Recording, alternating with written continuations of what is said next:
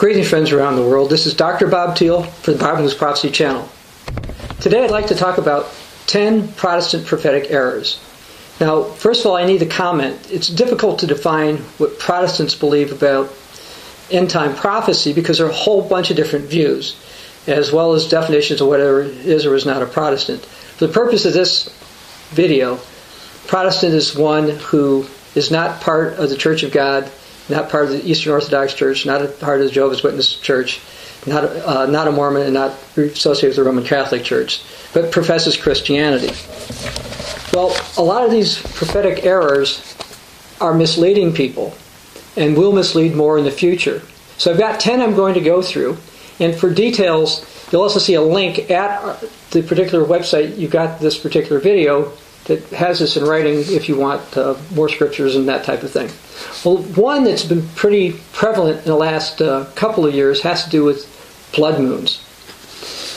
Ignoring what Jesus taught, certain Protestants have claimed that blood moons in 2014 or 2015 might start the mark of the Great Tribulation. They say this because these blood moons occur around the time of the biblical holy days, and therefore this is significant. I've looked at the so-called proof. I don't agree that the proof proves this. Now, there is a chance that it could be in 2015, a peace deal could happen around the time of blood moon, and suppose that might have some ramifications. But the scriptures that they point to, specifically in Matthew 24:29, Mark 13:24, Luke 21:25, those are referring to signs in the heavens that occur after the tribulation and immediately before Jesus, just before Jesus returns. And since the Great Tribulation hasn't began, there's no way that the blood moons of 2014 or 2015 could possibly signify that. You say, well, so what? When they don't happen, nobody will care. Well, what will happen is some people will say, look, I thought the blood moons, I saw them, they're dramatic signs in the sky. Obviously, if they didn't mean something, I can't believe anything else. So I believe this will get people to scoff and not believe the Bible. And that was warned about in 2 Peter, that people would scoff at the end times, say, oh, everything is always the same. So I think that's one of the problems with this whole blood moon belief. Number two, there's a belief that there's supposed to be something called a pre-tribulation rapture. Millions have been taught that Jesus is going to return prior to the start of the Great Tribulation. But this rapture belief is contrary to what Jesus taught in Matthew 24, verses 29 through 31, which said he was going to come after the tribulation, as well as 1 Corinthians 15, 50 to 52, which the Apostle Paul wrote, which said Jesus comes at the last trumpet. Now, I saw a promoter of this several years ago say the next sign, prophetic sign to look for is the rapture. There's nothing else to look for. Well, Jesus gave a whole list of signs in Mark 13, Luke 21, and Matthew 24, and none of them said, first I'm going to come, so there's nothing to look at. It was not anything like that, but they misunderstand that. Now, as a subset of this, the people who believe in a pre-tribulation rapture also have falsely claimed that the book of Revelation, chapters 14 through 18, do not mention the church or the saints. Therefore, this is because the church had been raptured prior to the start of the tribulation. That is faulty. I won't turn to all the scriptures, but for example, you can read in Revelation 12:17 that part of the church does not get protected. You can read about the church getting persecuted in Revelation 13:7 through 10, and that the patience of the saints who are going through this, in Revelation 14:12, is going on. So yes, the saints, the church, is mentioned throughout those passages in the book of Revelation, so that is absolutely not proof that they've all been raptured away. Now, yes, I know there's other scriptures that the rapturists refer to. We have a detailed article about that. We go through the scriptures that people such as Tim LaHaye and Jerry Jenkins say supposedly proves their belief. But actually, it's contrary to the Bible. And those who believe they're just going to be mystically raptured away before anything occurs are sadly misled. And they will not know what's going to happen. Now, another view that some Protestants hold is that Mystery Babylon of Revelation chapter 17 and 18 actually is the ancient city of Babylon, which is located within the territory region of Iraq. I'm calling it the territory region of Iraq because of the wars and fightings over there. They may break things up into multiple pieces, and we'll see what it's called if they rename it. But the problem is that, remember, the Bible calls it Mystery Babylon. So it's a mystery. So it's not the actual Babylon. Now, the ancient city of Babylon is on a plain, a flat area. It has not had any religious significance for a millennium. Geography eliminates it from being that one. Why? Because the Babylon the Great in Revelation 17:9, it says it's got to do with a city that sits on 7 hills or 7 mountains. And that flat out eliminates ancient Babylon. You say, but it still uses the word Babylon. That's true. But the Bible sometimes uses different terms. And again, it uses the term daughter of Babylon for what's going to happen at the end times. It doesn't call it Babylon itself. Another thing that people are confused about in the Protestant world is the identity of the King of the North. In Daniel chapter 11, there's a discussion about leaders called the King of the North and the King of the South and various events that they're going to do. And the King of the North will begin the Great Tribulation in verse 39 of Daniel chapter 11, then go against the King of the South in verse 40. Yet, this particular leader, according to Daniel 11:31 and Daniel 9:26 and 27, is a European leader. That's the only explanation that makes biblical sense. However, certain Protestants claim that this leader is actually Russia, and Russia is the King of the North. Now, some Protestants who believe that still believe that the beast power of Revelation 13 is European, but they get this totally messed up. It's so messed up, they got an email from some Protestant who's promoting some idea that there was some deal between the United States and Russia years ago, and when that deal, 3.5 years after that deal occurs, Jesus is going to return and all that kind of stuff. Well, that's not the case. Russia is not the biblical King of the North. Actually, in Daniel chapter 11, verses 44 and 45, the King of the North gets bothered by stuff going on in the north and the east. But what's north and east of Europe? Russia. So that's another proof that Russia is not the King of the North. And anybody who relies on that is making a mistake. A fairly common error, this is number 5, in the Protestant world, is the understanding that the King of the North, the 10-horned beast, is the final Antichrist. While that leader is opposed to Christ, he is, according to Revelation 13:1 through 10, and Daniel 11, predominantly a political military leader. He's not predominantly a religious leader. He is Antichrist, but he is not the Antichrist. Now, the 2-horned beast in Revelation 13, verses 11 through 16, is primarily a religious leader. He gets people to worship this other one. And he's called or described as a false prophet in Revelation 16, 13, 19, 20, and 20 verse 10. All the verses in the Bible that use the term Antichrist or Antichrists are referring to religious leaders, including false prophets. And you can look those up. It's 1 John 2, 18 through 22, 1 John 4, 1 through 3, and 2 John 7. It's the 2-horned beast who is the Antichrist. Church history also shows that some who appear to be, could have been in the Church of God in the Middle Ages, also identified the 2-horned beast as the final Antichrist the Bible is talking about. Number 6. This is one I saw from a televangelist recently. He claimed that the next prophetic event, the next thing you should be looking for, is for the Euphrates River to dry up. However, that doesn't start until after the Great Tribulation. It's described in Revelation 16:12. So those who think that's the next sign to look for are going to be disappointed, because they will not know when the end is going to come, because that doesn't happen until after the Great Tribulations began. Probably one of the more common views, also within the Protestant world, for those who believe in prophecy, that is that because the Bible talks about animal sacrifices being stopped, they obviously must be started. Okay, that's not a wrong view, that's correct. But people have a tendency to believe this means that a Jewish temple in Jerusalem has to be rebuilt in order for these prophecies to be fulfilled. Now, in the New Testament, the Apostle Paul repeatedly tells Christians that they're the temple of God. In 1 Corinthians 3, 16 through 17, 2 Corinthians 6, 6, to name a couple. But many have concluded that the temple of God in 2 Thessalonians 2, verses 3 through 4, has to be a rebuilt Jewish temple.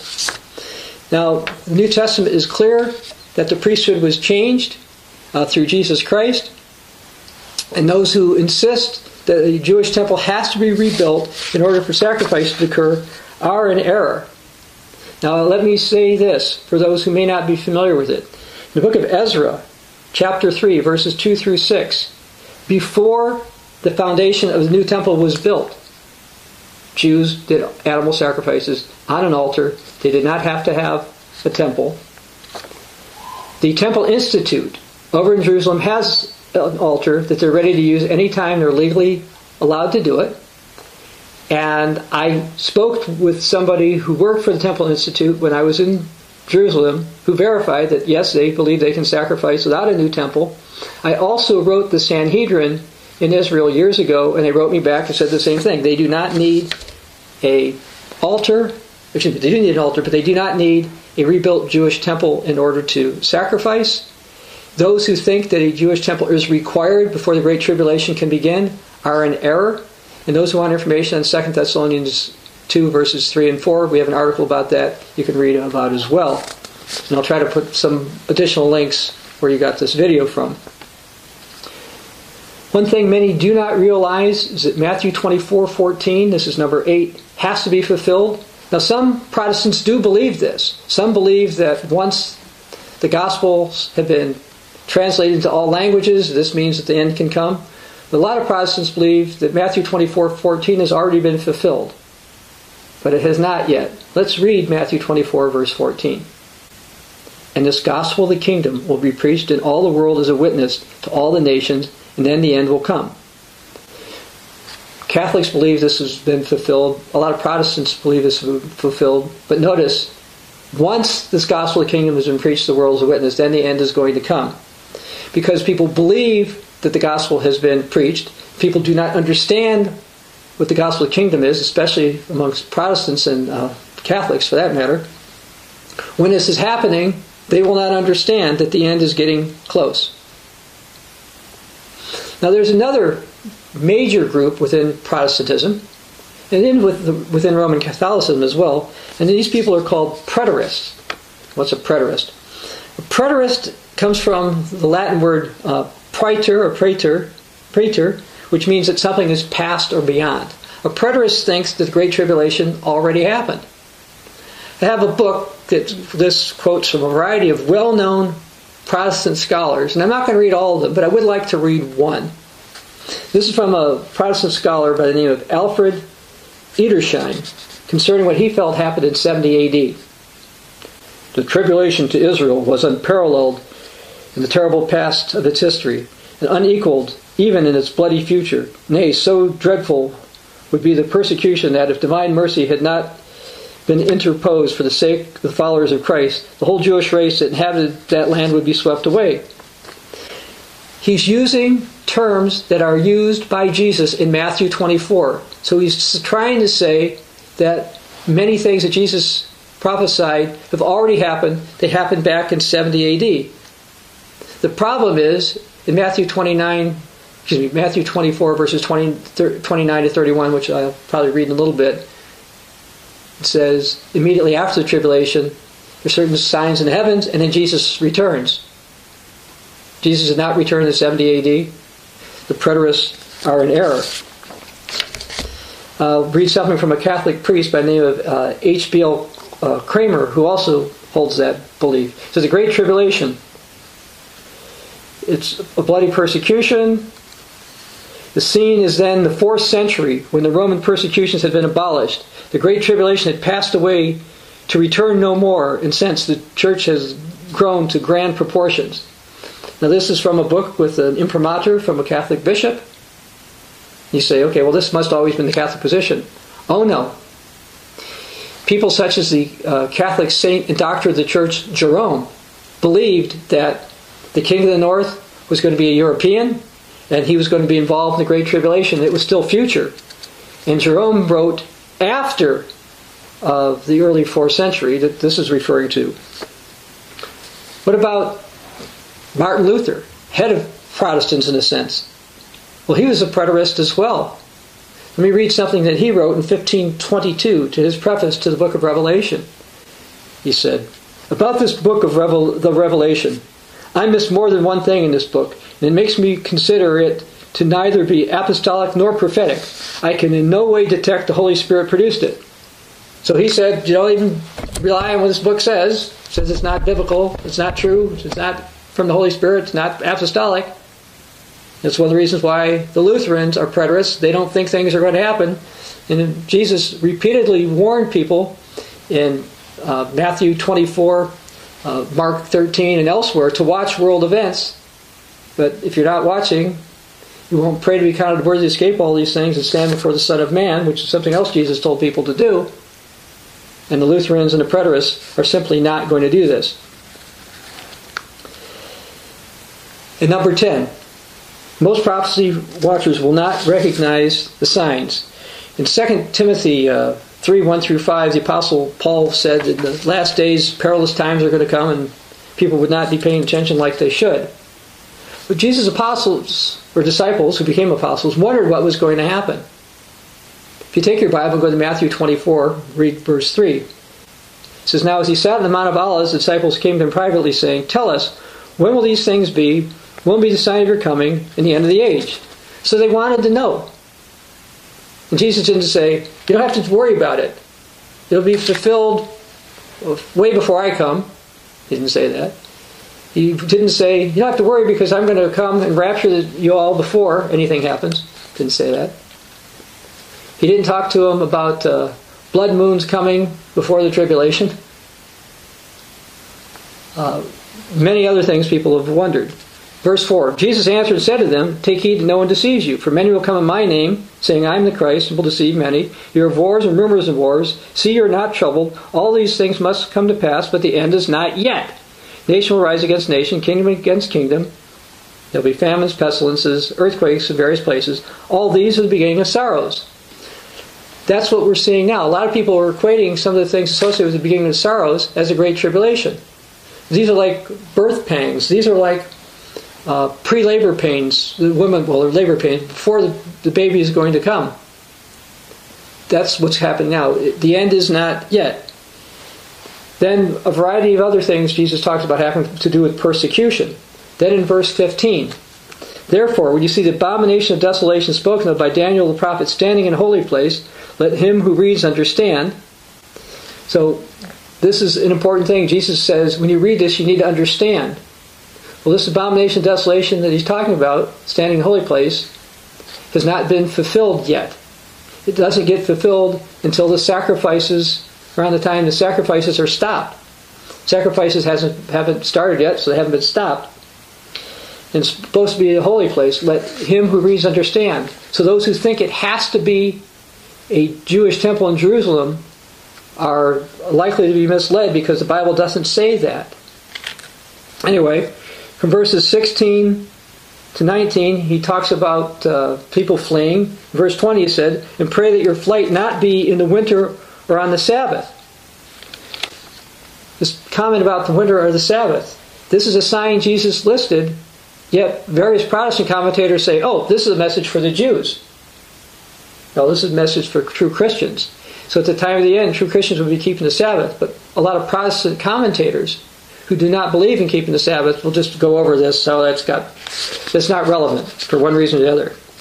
But anyway, notice in verse 21, "For then there'll be great tribulation, such as been since the beginning of the world until this time, nor shall ever be." Notice the tribulation does not start until verse 21. So people who say it happens before simply do not understand. Jesus referred to Daniel and said that when you see what Daniel said happen, that's when you need to pay attention. Various things are supposed to happen. In Daniel 9, 26 and 27, we hear about a European people who's going to confirm a peace deal for approximately, it's supposed to be confirmed for 7 years, but it'll be broken in the middle of it. And when it's broken, you'll see an end coming to the sacrifices. And this is related to the abomination of desolation Daniel said, because all those things are going to happen about the same time. So I've gone through 10 Protestant errors. I'd like to briefly, just very briefly, go through a sequence that you can be watching of what's going to happen. Basic sequence is we're going to see sorrows and troubles continue, and you can read about that in Mark 13, 7 through 8. There's going to be a peace deal confirmed, Daniel 9:27. A king of the north and a king of the south have to rise up, according to Daniel 11:27. Animal sacrifices are supposed to begin, and the timing of that could vary a little bit. The gospel of the kingdoms will be preached to the world as a witness. This could be the short work that the Apostle Paul writes about in Romans 9:28. The Jewish sacrifices are going to be stopped, as it says in Daniel 9:27 and 11:31. Abomination and desolation is going to be set up, as Jesus warned about in Matthew 24:15 and Mark 13:14, because of actions by the king of the north. The most faithful expect to tell what's happening until they're somewhat stopped. The so-called famine of the word, Amos talks about in Amos 8:11 through 12. A decree is supposed to be issued according to Zephaniah 2:1 through 3. And the most faithful Philadelphia Christians are supposed to flee, according to what Jesus said in Matthew, Mark, as well as what you can read about in Revelation 12:14 through 16. And then, bolstered by the Antichrist, the Great Tribulation is going to begin. About a month, less than 2.5 years later, the sixth seal will be opened. There'll be a blood moon and a darkened sun. 144,000 will be sealed. And shortly thereafter, the seventh seal is going to be opened. The year-long day of the Lord is going to begin with trumpet blasts, plagues, etc. And at the seventh trump, Jesus will return and his kingdom will be established. That's what the Bible teaches. Those are some of the signs you should be watching out for. Do not be deceived by Protestants who have some errors, who don't believe the Bible, don't believe in prophecy, or misunderstand what the Bible actually teaches about those events. Believe what Jesus said. Believe your Bibles. This is Dr. Bob Thiel for the Bible News Prophecy Channel.